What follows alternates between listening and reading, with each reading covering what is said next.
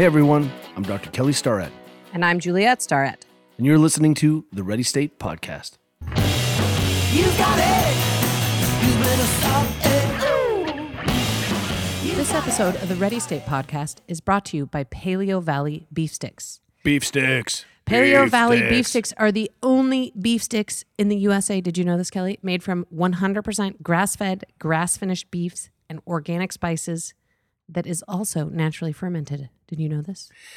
So check this out. This is one of the reasons I love this thing. I love these beef sticks is that we have been, brainwashed as children to love things like Slim Jims. Right, like it's so good. I grew up eating like charcuterie kind of things, Wurstsalat in Germany, Jäger, right? Remember those little meat sticks? Little mini sausages, yeah. But the thing is, all of those things are just crap. They are just full of crap. I mean, they like corn-based citric acid, which we've talked about before, encapsulated hydrogenated oils. It's just gnarly. And what's so great about this is that this is old-world meat making at its best, and it's like a superfood. I mean, honestly, this is one of the things that will make your coat shiny, make your skin better, and it's an easy way to just get in some of those protein macros, which I actually struggle with every day, except for today.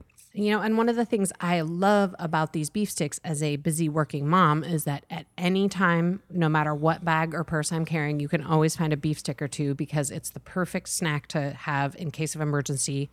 And in my case, instead of eating an entire bag of popcorn. You know, small point of order here, because we're such fans of the beef sticks. Our podcast director, Lisa, has nicknamed her legs the beef sticks. If you want to get some beef sticks and learn more about this awesome product, go to thereadystate.com/beefsticks and use the code READYSTATE for 15% off. Beef sticks. Hey everyone, this episode of The Ready State is brought to you by our friends at Kabuki Strength. If you've been around The Ready State for a minute, you know that one of the tenets of our business is doing dope stuff with dope people. And it's such a no-brainer to point you to our friends at Kabuki. So a couple things around Kabuki Strength. They design, engineer, manufacture incredible strength equipment that solves problems. I have a wonky wrist. You may know this.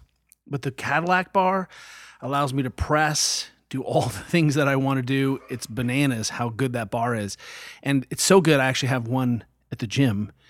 And I need one for home. And Juliet was like, you don't need one at home. I'm like, I do. It's how I express myself through my movement.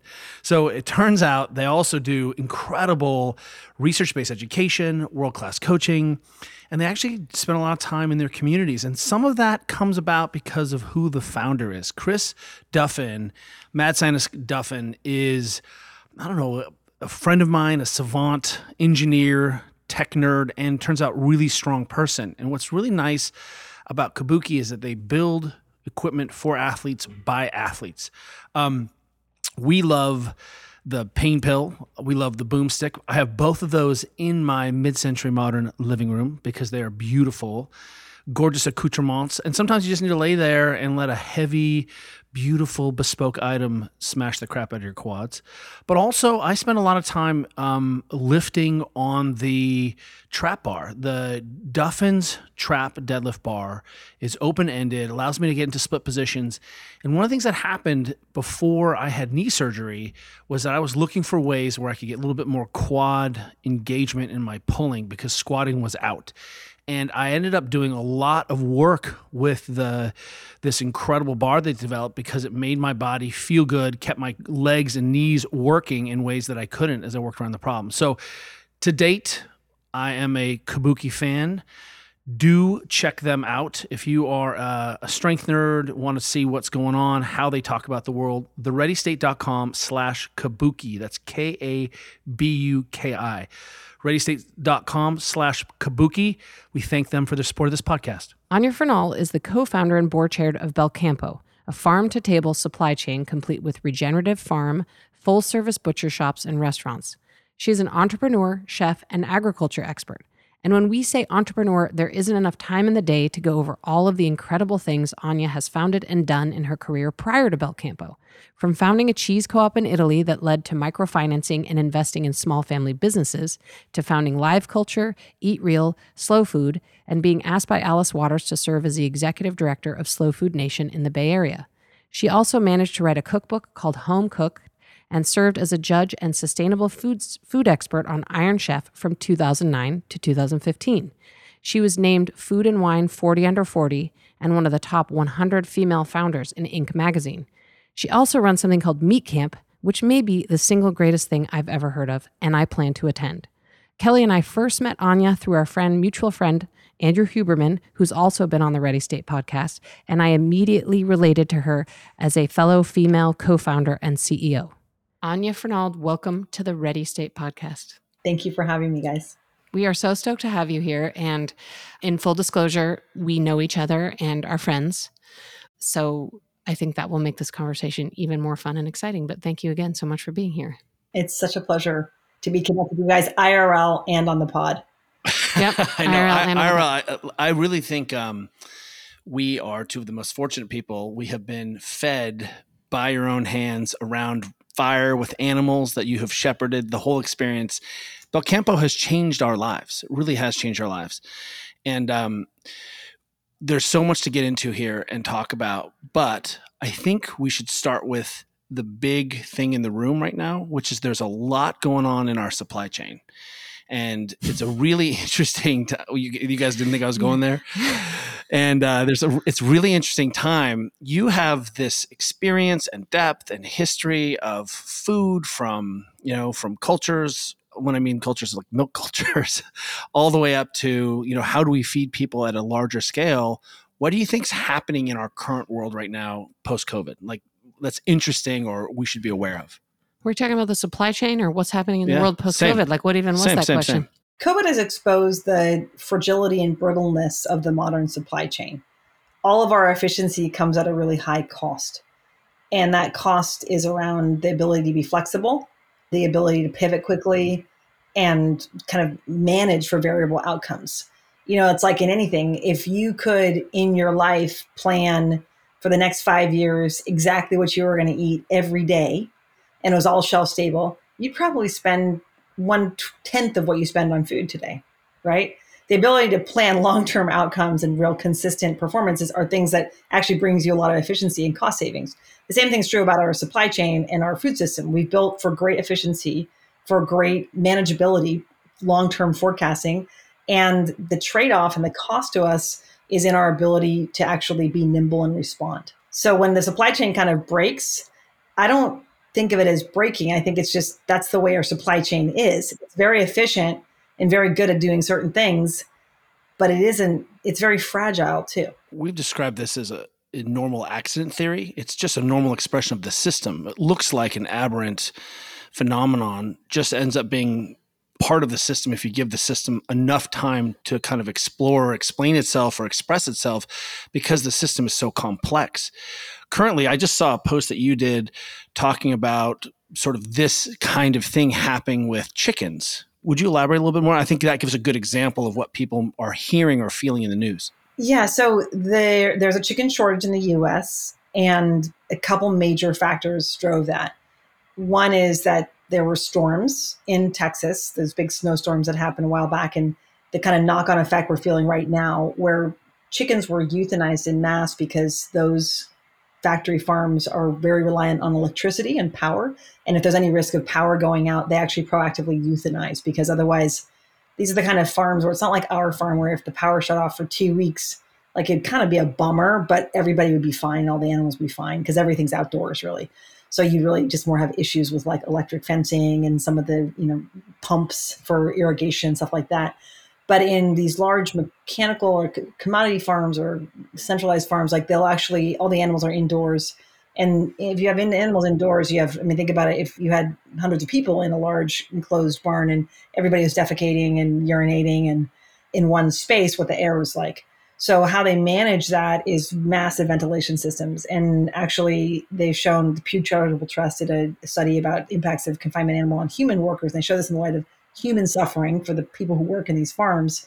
But if the ventilation systems go down for lack of power, in 9 minutes, all the people working in that hoop house will be dead because of the toxicity of the air. So for them, the possibility of power going out and ventilation systems going down is enormously impactful. So what they'll do is kill all the animals and shut down until the risk of power outages is out. So that is one impact, right?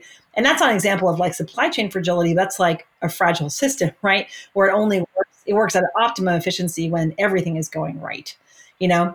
And then the other kind of major disruptions in supply chain have been around the actual use of animals and the globalized supply chain. So in the US, we've actually increased proportionally the amount of breasts that we're consuming.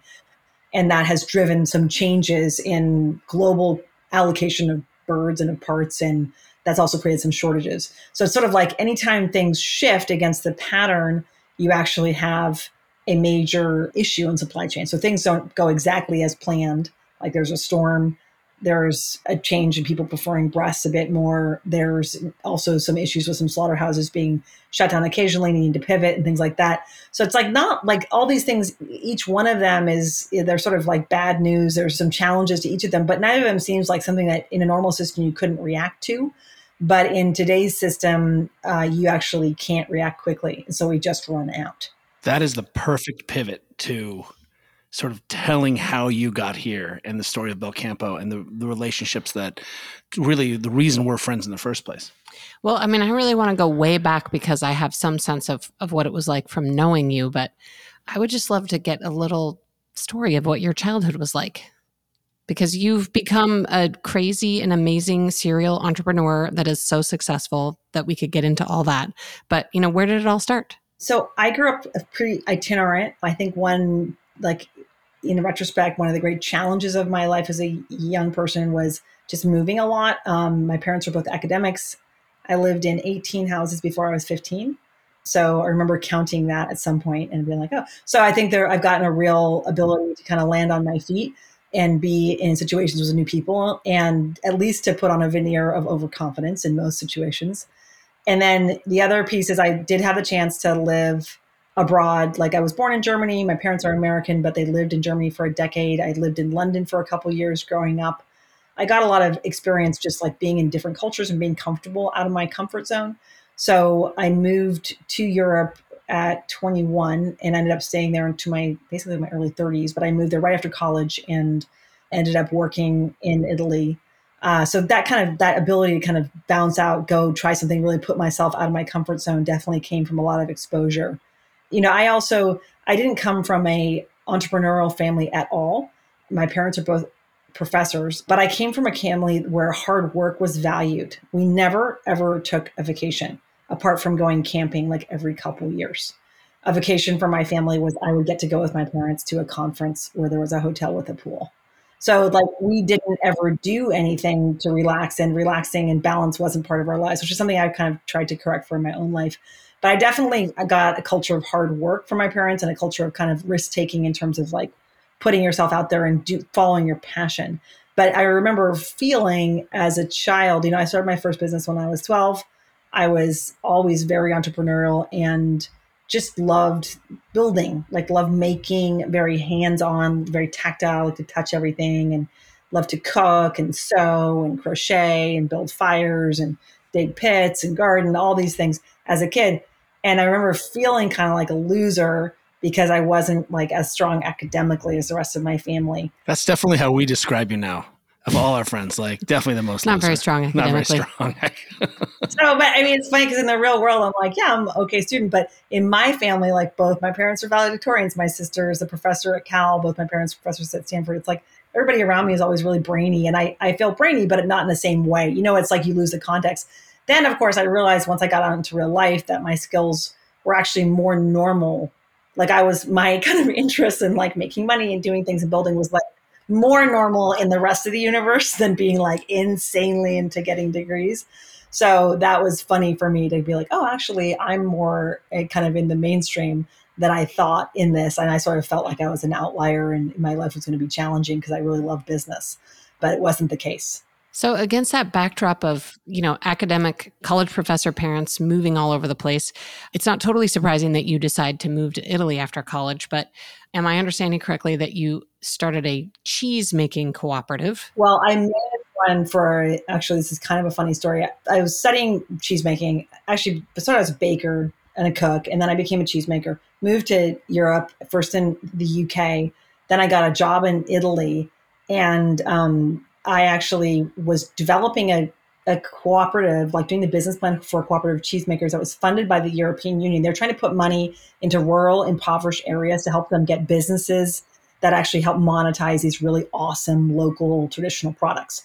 So we had all these cheesemakers, and these guys, it's like this cheese, they literally made it like from this cow that only produces 2 liters of milk a day. Keep in mind, that's like 1/40th of what a conventional cow produces, like tiny amounts of milk, less milk than a sheep.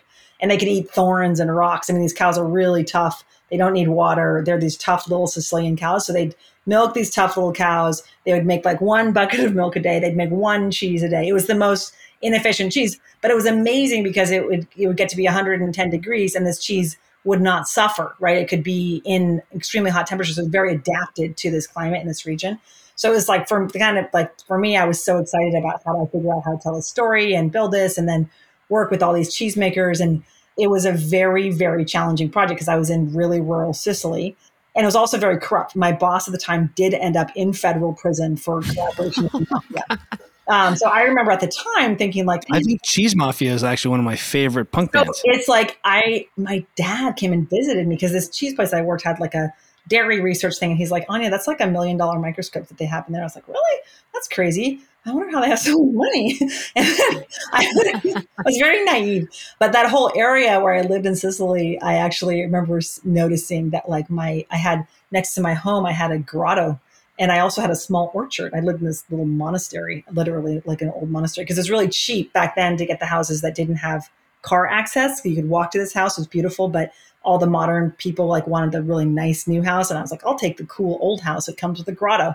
And I walked into my grotto one day and there was my landlord playing cards with his friends and none of them had pinkies. Ooh. And I was like, huh. And then that was the same landlord that when I ended up leaving Sicily, he said to me, he's like, Anya, I don't want you to, I was moving to work in northern Italy, which is a little more tame. And he was like, I don't want you to move away. I want you to move and live in New York and work for me selling couches. But here's the deal. You don't have to sell any couches. And you're like, sidehead, what is the subtext here? Are you like 22 at this time? Are you like 22 years old? I was such a child. I was a child of the West Coast. I never watched movies. And I was like embracing Sicilian life. I play oboe and I joined the professional band. I was like a paid musician in the local band. Like they're really into processions in Sicily. So I was like, what a better way to meet people in my new town. And so I like joined the local band. And I've been doing funeral dirges. This is going to be great. Funeral marches with my oboe in the streets. And there's just like some things that I look back on it. For example, my boss at the time would rent his entire staff out to go to political rallies. So there'd be like 2 days of the week during politics where it's like, everybody's got to get on a bus and go to this rally. So we all have to sit in the front row and like applaud. It was crazy. I mean, I have so many more insights now on that. But aside from the guy was corrupt, there was a couple mistresses on his staff. And it was definitely a time where I learned a lot about life and being a very naturally direct person who isn't always so subtle. It was it was kind of like the correction that I needed about kind of like learning about the most indirect, most subtle, complex kind of nuanced place where you never do anything with a straight line to straight, A to B was a great life lesson for me. And, it was from where I was such in the periphery of power that nothing even close to dangerous happened. But it did give me a sense of like, okay, this is sort of how part of the world works. But I also got to, spend my like lunch breaks and weekends gathering food, cooking over the open fire. I'm learning how to butcher and take apart animals, milking, making cheese. I mean, you had a grotto. I had a grotto. I mean, I learned how to make limoncello, how to can tomatoes, make all the making and the drying and the processing and preserving and just like the beauty of like a natural. I'd never lived. This is like where the health stuff comes in. Like, this is TMI, but like I remember distinctly that my pee started to smell really different. And it was like this really radical change and my body started to smell different. And it was like better, and little things that had always bothered me, like getting UTIs and getting, like having bad breath and some like body odor, like stuff like this, like just changed. My split ends went away. So living in this really traditional place, eating tons of really good sheep cheese, like drinking olive oil by the cupful, doing everything that I was not supposed to do, being like I graduated from college in 1998. So it was like low fat mania. So doing all the things differently, my health skyrocketed, my mood improved. I mean, I was only eating seasonally and I was eating basically half my calories from animal fat. This is so amazing as a crash course and sort of laying a foundation for what you do and what you've accomplished now. But just going back, because we actually grew up within 45 minutes of each other in Yes, Southern in Bavaria. right? And how much of my exposure to food as a kid really changed how I thought about food? How much of your exposure being in a young, like Bavarian hamlet influence was that first kind of stepping stone building block? Do you ever make that connection, or is that something there? Well, I really wonder about that because I was raised actually in a raw milk dairy, like until I was 3. I lived above a dairy barn. Like we didn't have heating. We had Cows. Yeah. So I do think I think more than anything, we moved from there to Eugene, Oregon and had a garden, but it was more that my parents had a little bit more openness to cooking and understanding around farming and seasonality. But yeah, absolutely.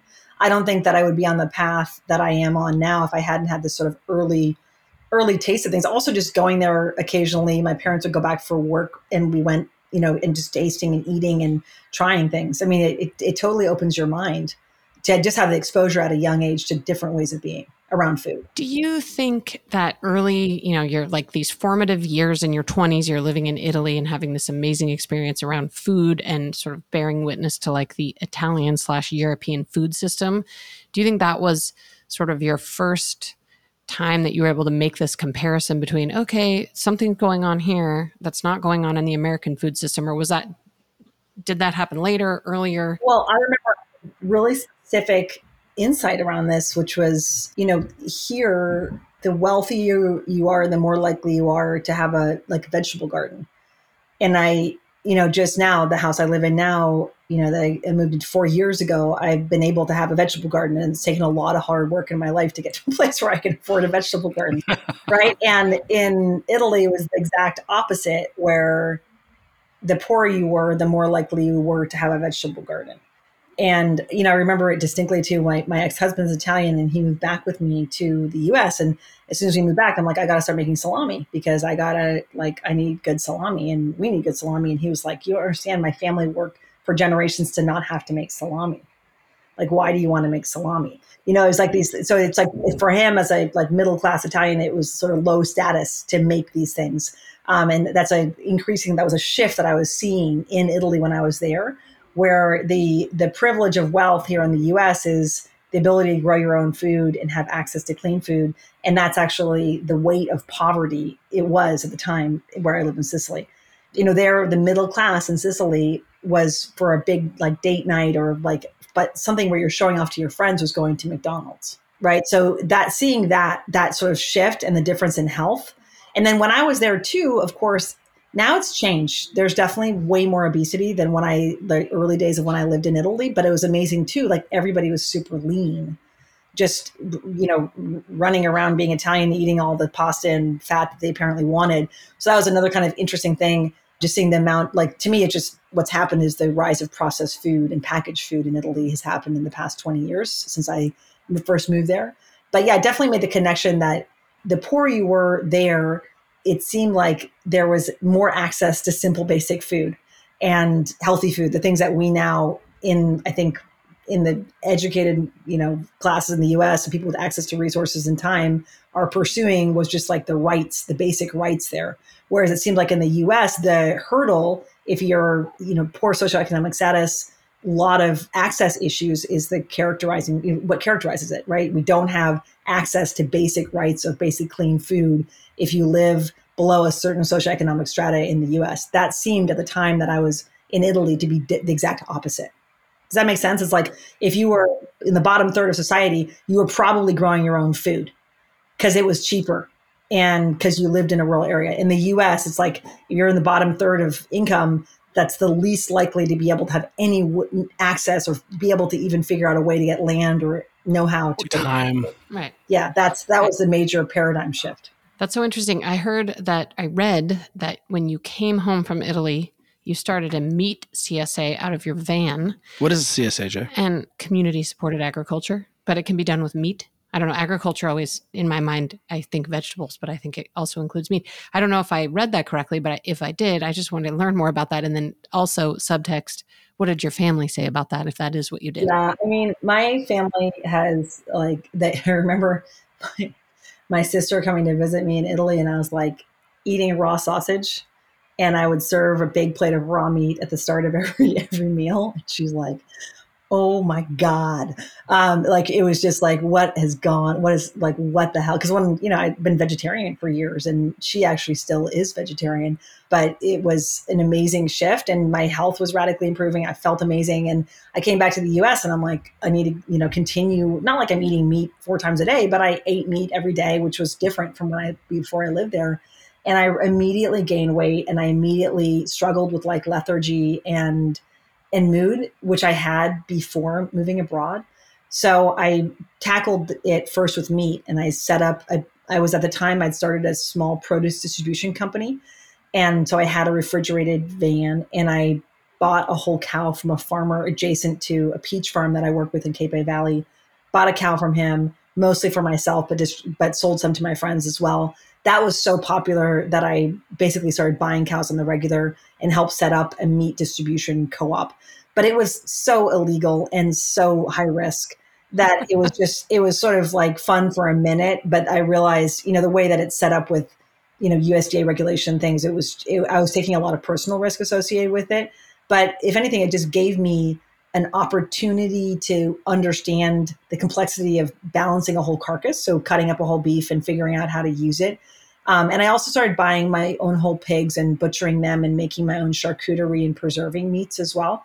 And I'd say it just kind of blossomed into like a culinary, growing culinary interest in working with whole animals, having developed the taste for meat living abroad and then coming back and having to kind of figure it out. I started buying these whole animals, messing around with them more, and also realized along the way, like, man, this is a really messed up industry and it's super hard to navigate. I love it. It's Anne Lamott, I think, who wrote Bird by Bird, right? It's that how to write. And then you basically the story of Belcampo and all the things you is like cow by cow. Cow by cow. So that is a bananas story. Just like white van opens the door. White van. And then people there's throw like a cow in, shut the door. Is it a park in Berkeley? And I wrote up a little document that was about how I had no legal responsibility and made people sign it. And it made me feel better. You're like, oh, I have a waiver. I've got this waiver. It's fine. I know. Okay, so also please wave this magic wand around. Yeah, it was like, but I mean, I knew that it was mostly friends and things. And it was like, it was a fun way to support a rancher. And it actually grew beyond, it continued actually for a number of years. I passed it off to a local group that managed it. But it was the kind of thing where I was like, wow, people really want this because people go crazy for good meat. And there wasn't any, and you couldn't buy any from any local stores. And I was like, this is kind of interesting. Like sort of filed it away for future reference. Keep in mind, I was in 2005, 6, and 7. I was really messing around with meat on the ground.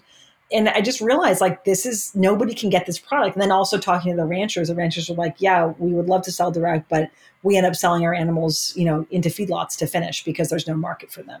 So that kind of just stayed with me, like that there was definitely an opportunity in that space. So I hope I'm not skipping over like 10 whole years of your life, but can you tell us what Belcampo is and sort of what the ethos is, how it got started, just sort of the Belcampo story? It is crazy that you're like, you know what?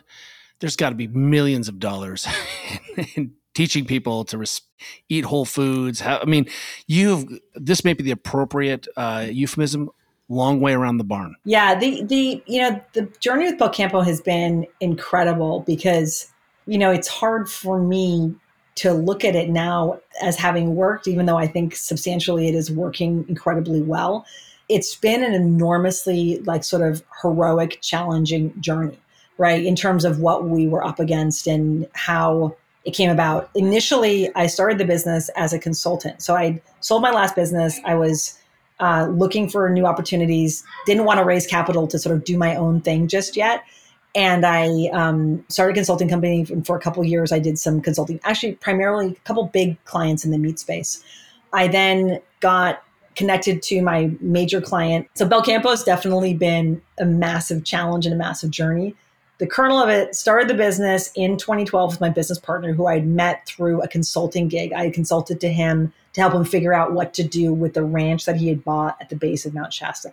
I really started working with him like in 2010 and developed the concept for the business, developed the name and the brand. And he's like, great, I'll fund it if you'll run it. And that was really end of 2011. We formally incorporated in 2012. And the initial plan was to basically sell the livestock from this ranch via restaurants. And we opened the first one in Marin, closed that during COVID permanently. But we now have 5 restaurants around the state, 3 in SoCal and 2 in NorCal. And the restaurants actually built the brand. I mean, the restaurants where we're growing now at Belcampo is in our retail. We're growing massively in retail. A big announcement coming up this summer about that expansion. And we've blown up on e-commerce. But that was all about taking the brand that had been built to the restaurants and turning it into a way to get more people to be aware of the product. So when I say we built the brand in the restaurants, started in 2012, opening the first restaurant.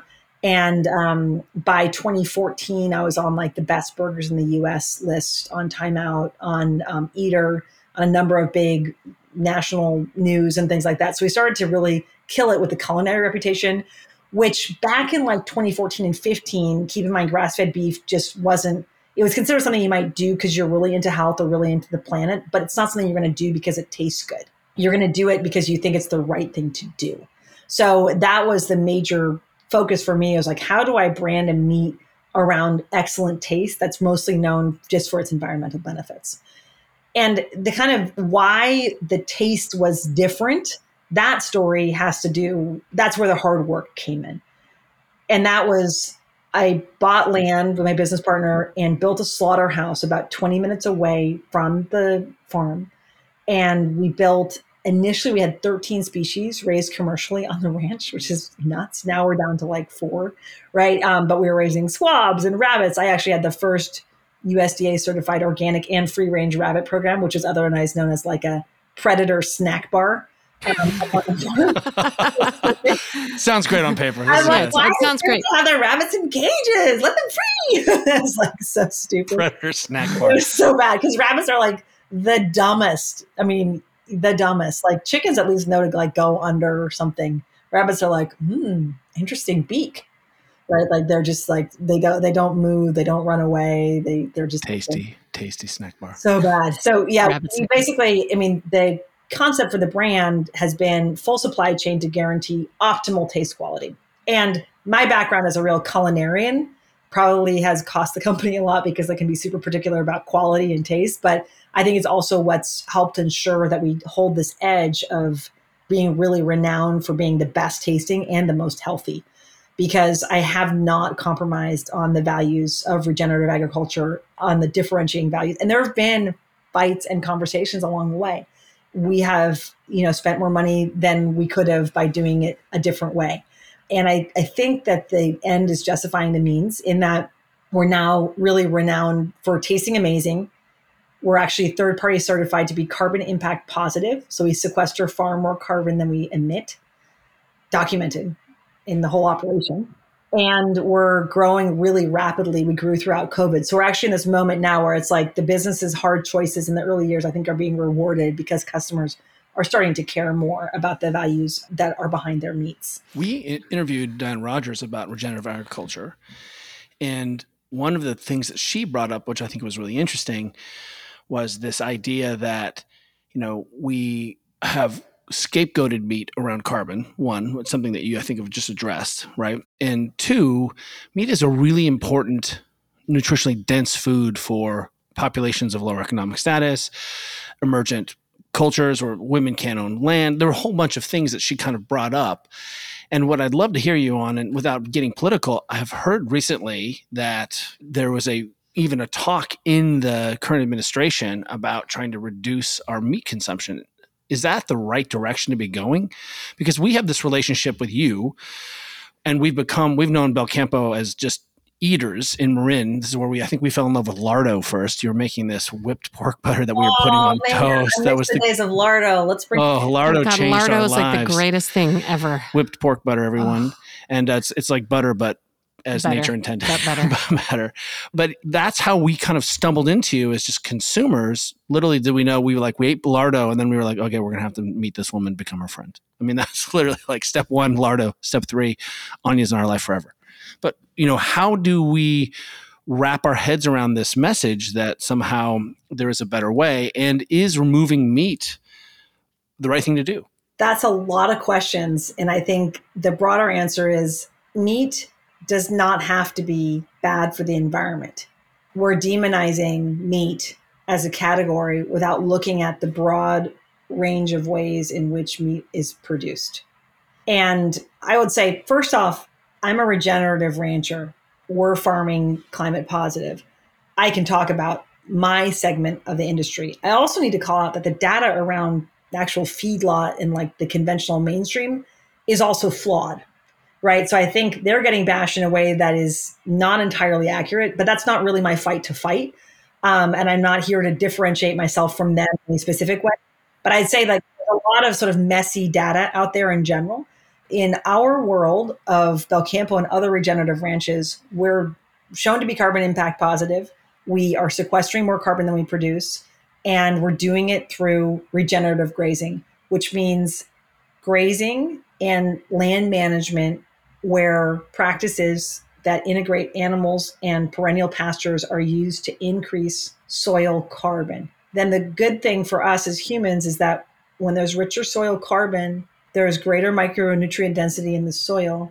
When there's greater micronutrient density in the soil, the plants themselves have higher nutritional content. So when you look at why do broccoli that you buy at the farmer's market have higher antioxidants, the data out there about how different plants can be, a tomato's on a tomato, et cetera, that's because soil nutrient density is the important factor in nutrient density in the foods that are produced.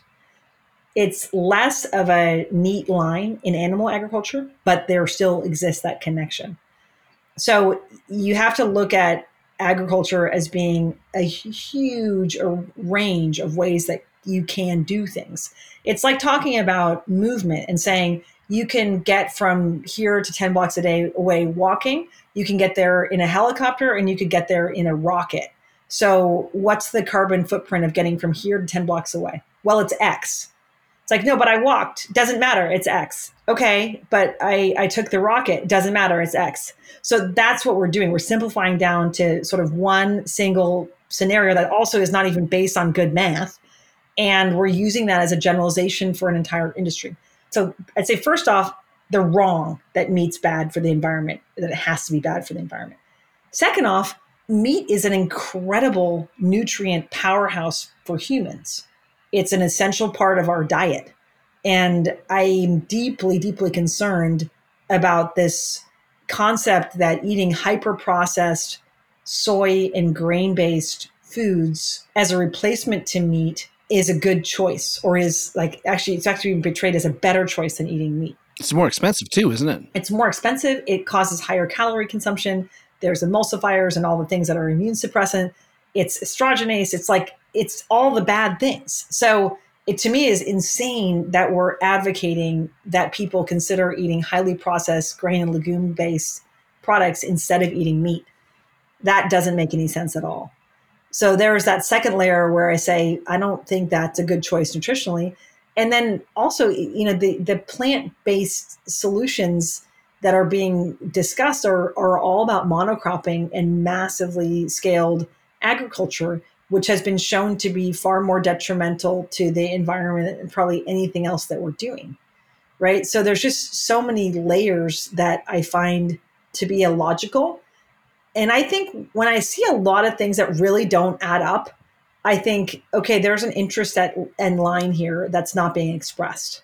There's an interest that's driving this that's not being expressed. Because these data points, like all together, it's like this really doesn't make sense. So I'm not sure what that interest is. Like part of me thinks, well, it's just people reacting to all this horrible news about how bad confinement agriculture is. And it is horrible.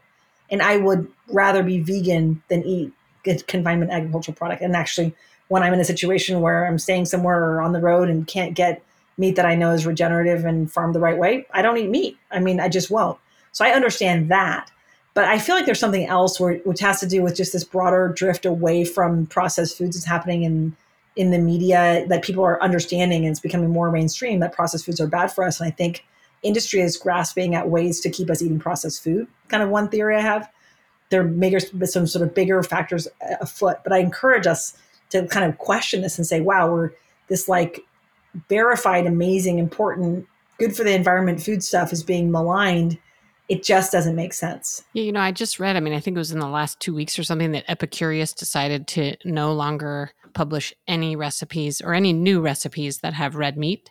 And I had the same thought. I thought, wait a second, all red meat is not created equal. And I don't know. I felt like it's a very short-sighted, it's questionable from a nutritional standpoint. I think there's so much good, high quality meat out there that's climate positive, and that, I don't know. I was disappointed that was the direction. I don't even follow Epicurious, but I read about it in the New York Times. So I don't know. Did you read about that? What was your reaction? We have enough recipes. That's fine. Yeah. Who cares? Get a different. I'm doing recipes all the time. No, I felt sad. Like anytime I see people being short-sighted and reactive, I worry about our society and I worry about our culture and our species. It's a real challenge to think about, like, how are we going to move forward if we're being this irrational in the near term with things that are so important, like diet and health and wellness? So I remember one little story for you is that I can't remember when, at some point in my adult life, I remember reading and sort of taking to heart this idea that, like, if you're going to eat something that has more than like 3 ingredients, it's probably not food. And then I used to play this game with my kids at the grocery store, because, with little kids, the grocery store is like the worst place ever, because it's, can I get this? Can I get that? Can I get this? And my kids were, for some reason, really obsessed with those bright orange crackers with peanut butter in the middle. Remember those? Yeah. And I made this rule with them that if they could correctly read and pronounce all the ingredients on the nutrition label, that I would let them get it. And of course, Suckers. that was never possible because, first of all, it's in like 1-point font. And second of all, there's like 85 ingredients in that. But, when the Impossible Burger came out, we bought a package, which I think was expensive. And that actually was the thing that deterred me immediately. I looked at the ingredients, and I want to say there were like 85 ingredients in it. Many of the ingredients I didn't recognize at all and couldn't pronounce. And that sort of just immediately like failed my test. There's a lot of things to be concerned about with that. And I can go through the list of the stuff that's in it that's terrifying. But I think just taking a step back, the fact that there's so many ingredients should be terrifying. I want to pivot. I'm glad that you think that that's a good rule, because I've been following it in my adult life. So you are this incredible CEO who happens to also be a woman in a field that is kind of crazy.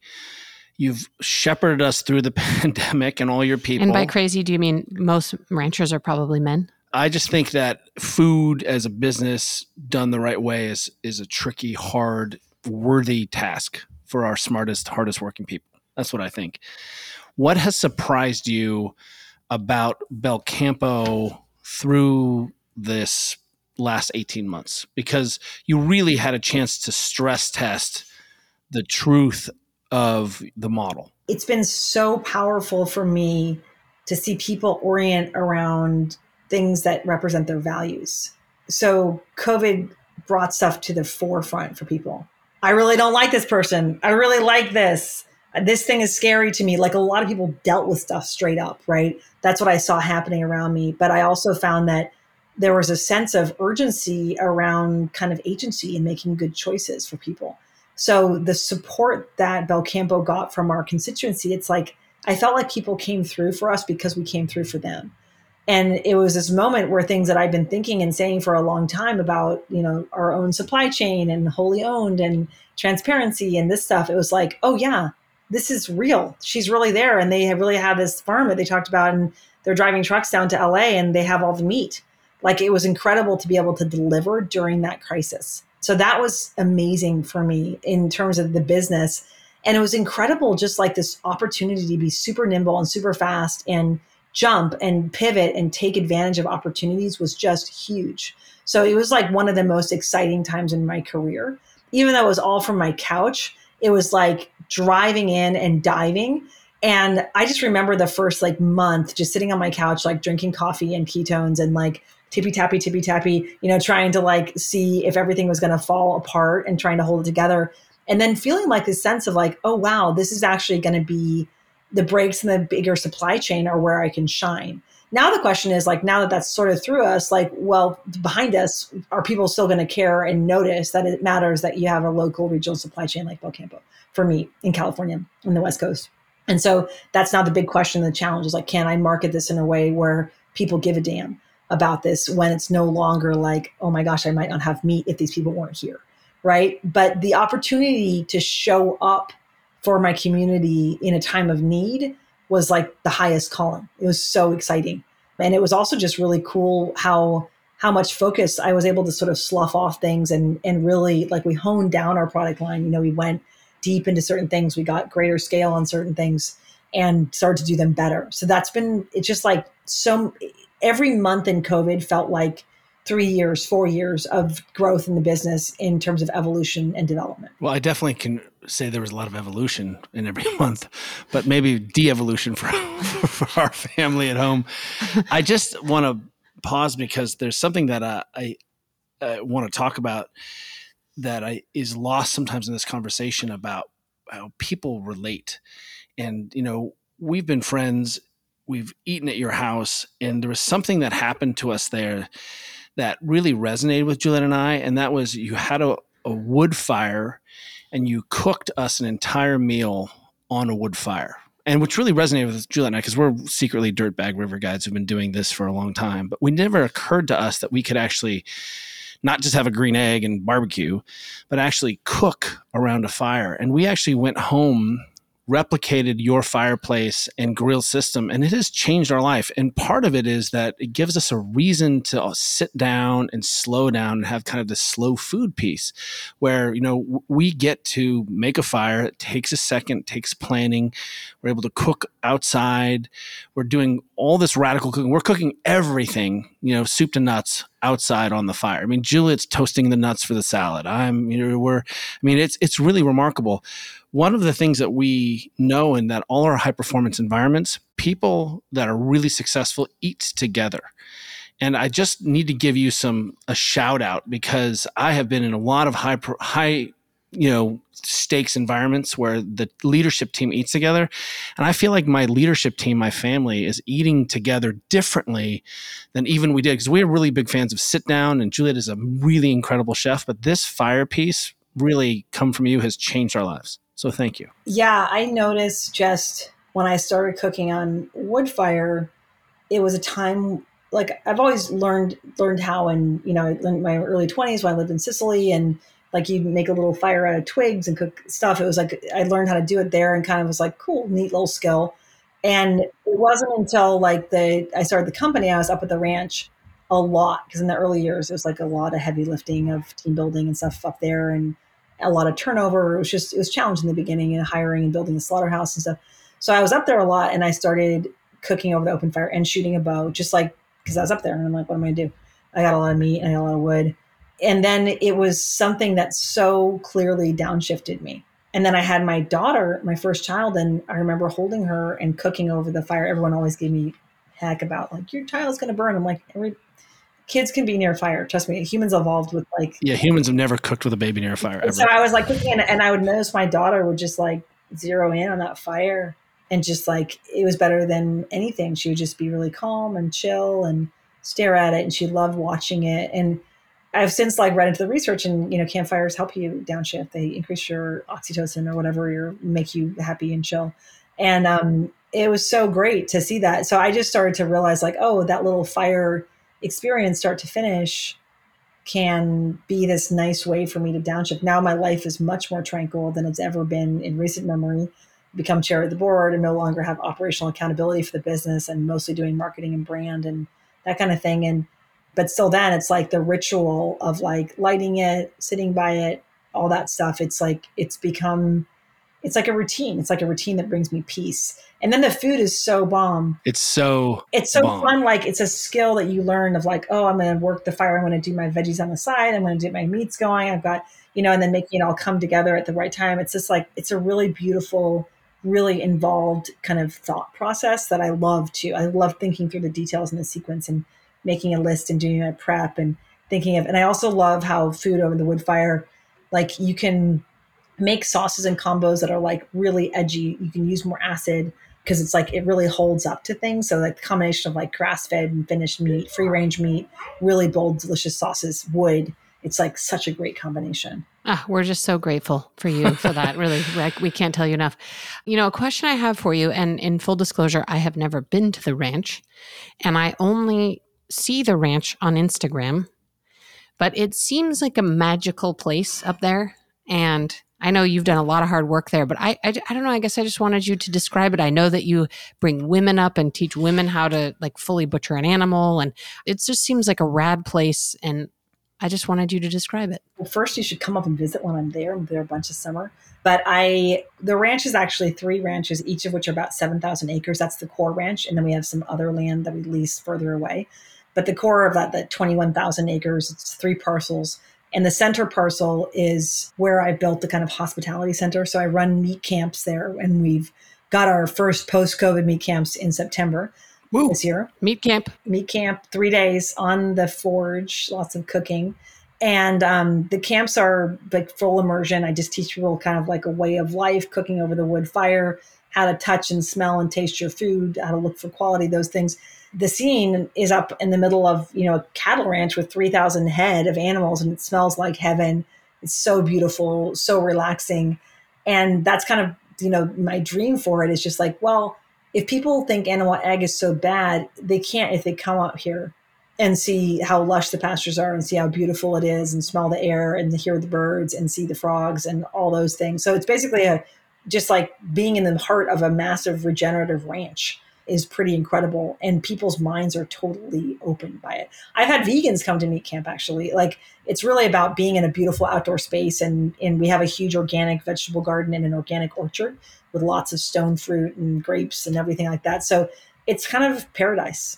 It's really just the best place. My son is continually asking me, when do we get to go back to the farm? When do we get to go back to the farm? It's like, yeah, moving people closer to food. I feel like even, you're just a busy person, but if you can have a CSA or have a ranch or have a local farm, that connection just connects you to people who grow your food and to the food. It's a different relationship. It really changes sort of the sterile transactional nature of, going. It doesn't matter how great the grocery store is. It's hard to see the people and the history and the choices behind that. And I feel like, as we try to untangle what it means to be a classically modern human and all the decisions, it really is a simpler way of just knowing a farmer. I mean, knowing a farmer, being on a farm one time, having that in your head, I think you're less wasteful. I don't think you throw away meat. I think you make just a whole lot of different decisions about where your dollars go and how you cook and how you think about the whole process. Yeah, absolutely. I mean, like everything I've learned in my life about food is that simple is better, right? So, and the more basic the connection.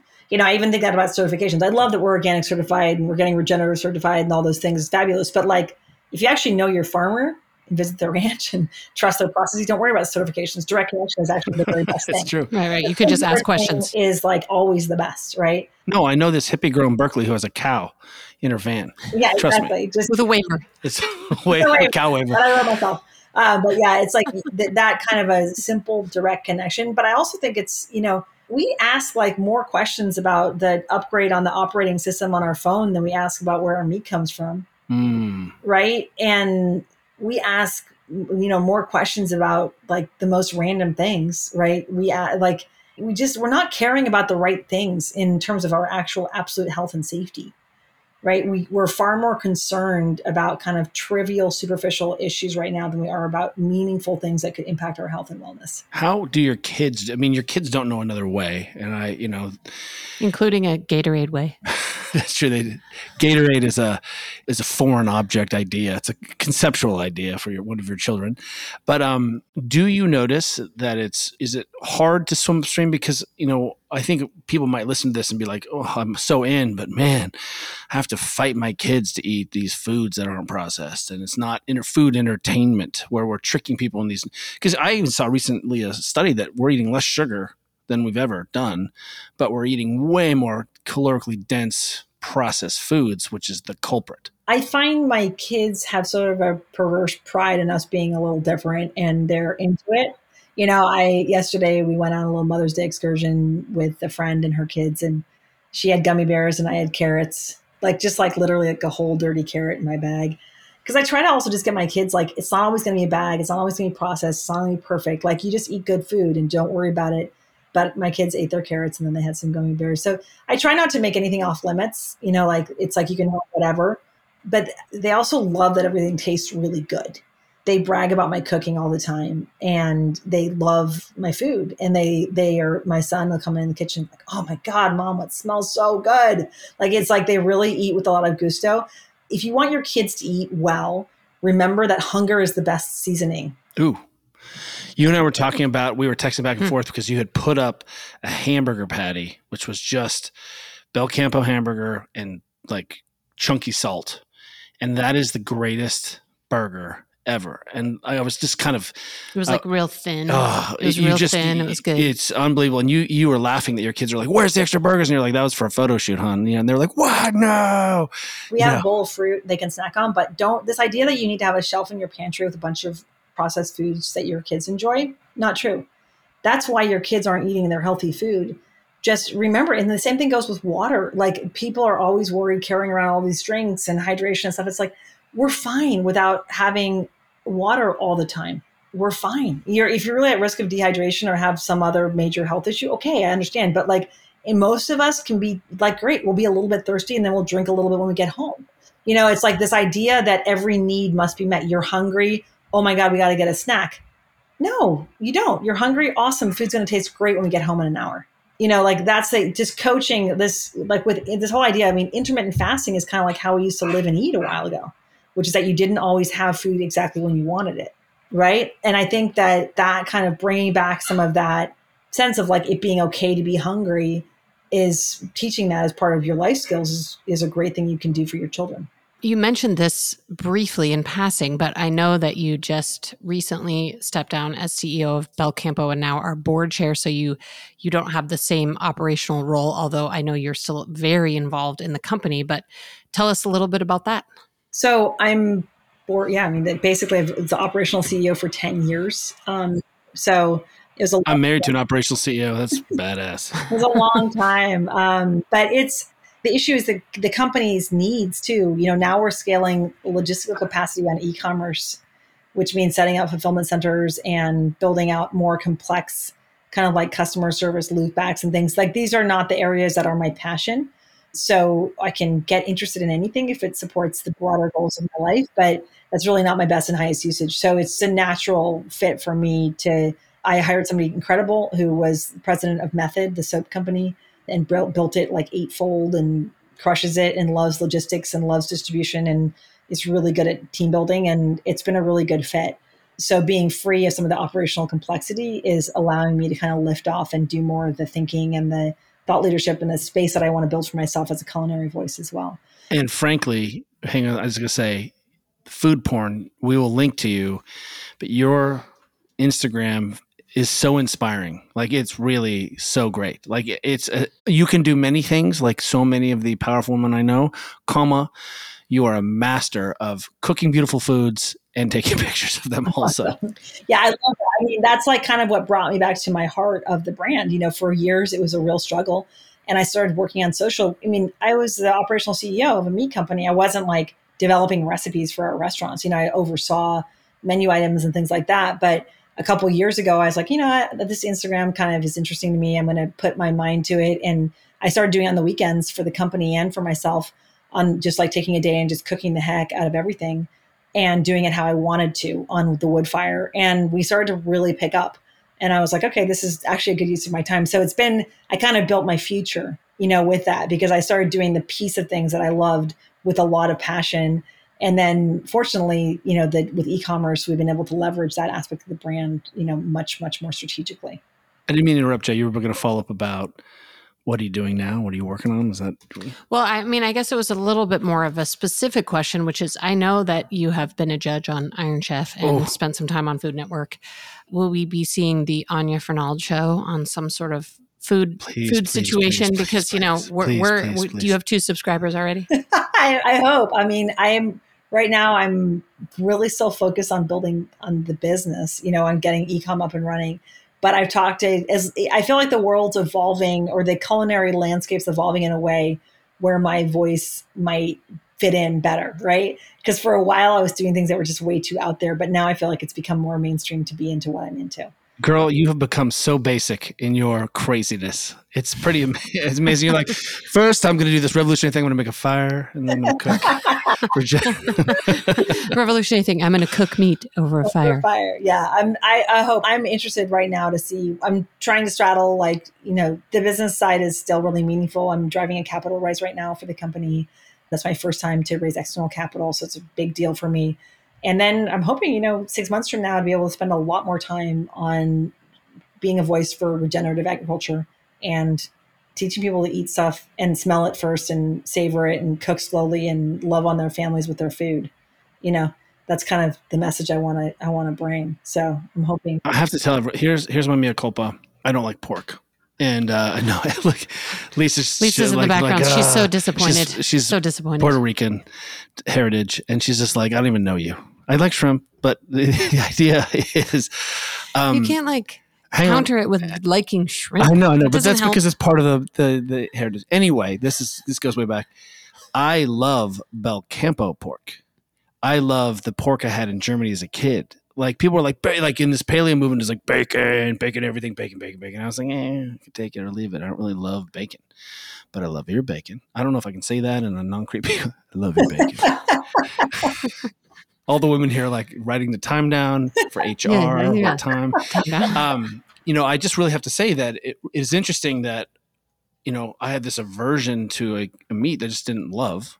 And then when I fell in love with Belcampo, I suddenly was like, oh, pork is, it's back on the menu. And it really is a relationship to those animals. I also think I can be kind of woo in this, pork are the most similar to humans in terms of DNA. And there's definitely kind of they're the most intelligent. They're smarter than dogs.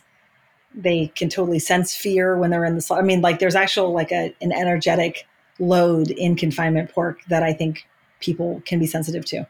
Sort of a comment. I also think pork is incredibly, incredibly texturally impacted through slow growth.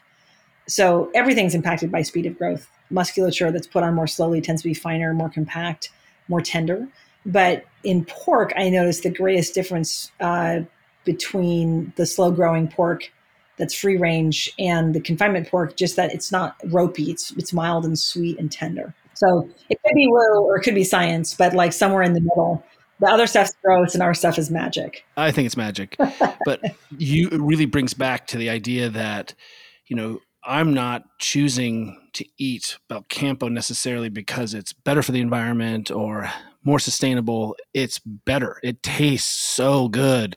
And I think that's really, we always lose track of that a little bit of when Juliet and I are like, hey, you should engage in these behaviors because your body will feel better, not because you may have knee rabies someday. I think the immediate trade-off sometimes that gets lost in this conversation is just how tasty your food is. So thank you. Awesome. We'll come back soon and have some tea. Okay, so one request. When I come to meat camp, can we make herbed lardo together? That's my personal request. I'm going to bring a giant tub of lardo back to my house. Well, I can just get you some back fat and we can teach you how to make lardo at home. It's an easy charcuterie product to make at home. Yes. Dude, yes. Okay. I'm stalking your Instagram right now for lardo. Okay. So where can people follow you and all of the amazing cooking and other things you're doing? So Belcampo Meat Co. is our handle, and I am at Anya Fernald. Meat camps, you can come visit the farm. You can also just go on Hip Camp to stay there. But most importantly, go to belcampo.com and get some meat. We just launched subscriptions, and so we'll be really able to, I think for many of your customers that are eating for wellness and health and have kind of consistent needs monthly, it's a great way to get some value because we do offer a discount and you can get meat shipped to you and whatever cadence you'd like, weekly, bi-weekly, etc. So website's now got about 60 products on it. We have all the holiday specials and things like that. And it's just an awesome library of amazing, organic, free-range, pastured, regeneratively farmed meat. So let me get this straight. Step 1, grew up on a raw dairy farm. Step 2, live in a grotto. Step 3, save the planet, feed people. Just it's a straight line. I totally understand it now. The grotto is a key thing. I focused on that too. This is where we need to now just like loop together our worlds, guys. And then we do like a protocol, which is like ice bath, sauna, fire pit. Oh, the fire pit has always been missing from the ice bath sauna. I mean, it's like, I actually would recommend it be like ice bath, sauna, light the fire, do the grounding, laying on the regenerative earth, and then come back and eat the meat. Just saying. That sounds like the greatest weekend I could ever have. I'm just brainstorming on the wellness front with you. You're going to be 2,000 years old. You're never going to die. This is the problem. There are a million stories and pieces. We love this podcast because our crazy life, through fitness and health, has brought us in contact with so many inspiring and gorgeous brained people. Thank you so much for being our friends and for talking about your journey, because it is amazing. It's bananas, as Lisa would say. Thank you for having me. Thank you, Anya.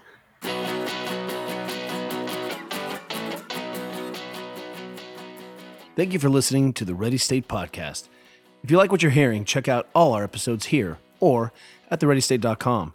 And be sure to subscribe and leave a review on iTunes to help others find our show. Check us out and follow us on Facebook, Instagram, and Twitter at The Ready State. Until next time, cheers, everyone. You got it.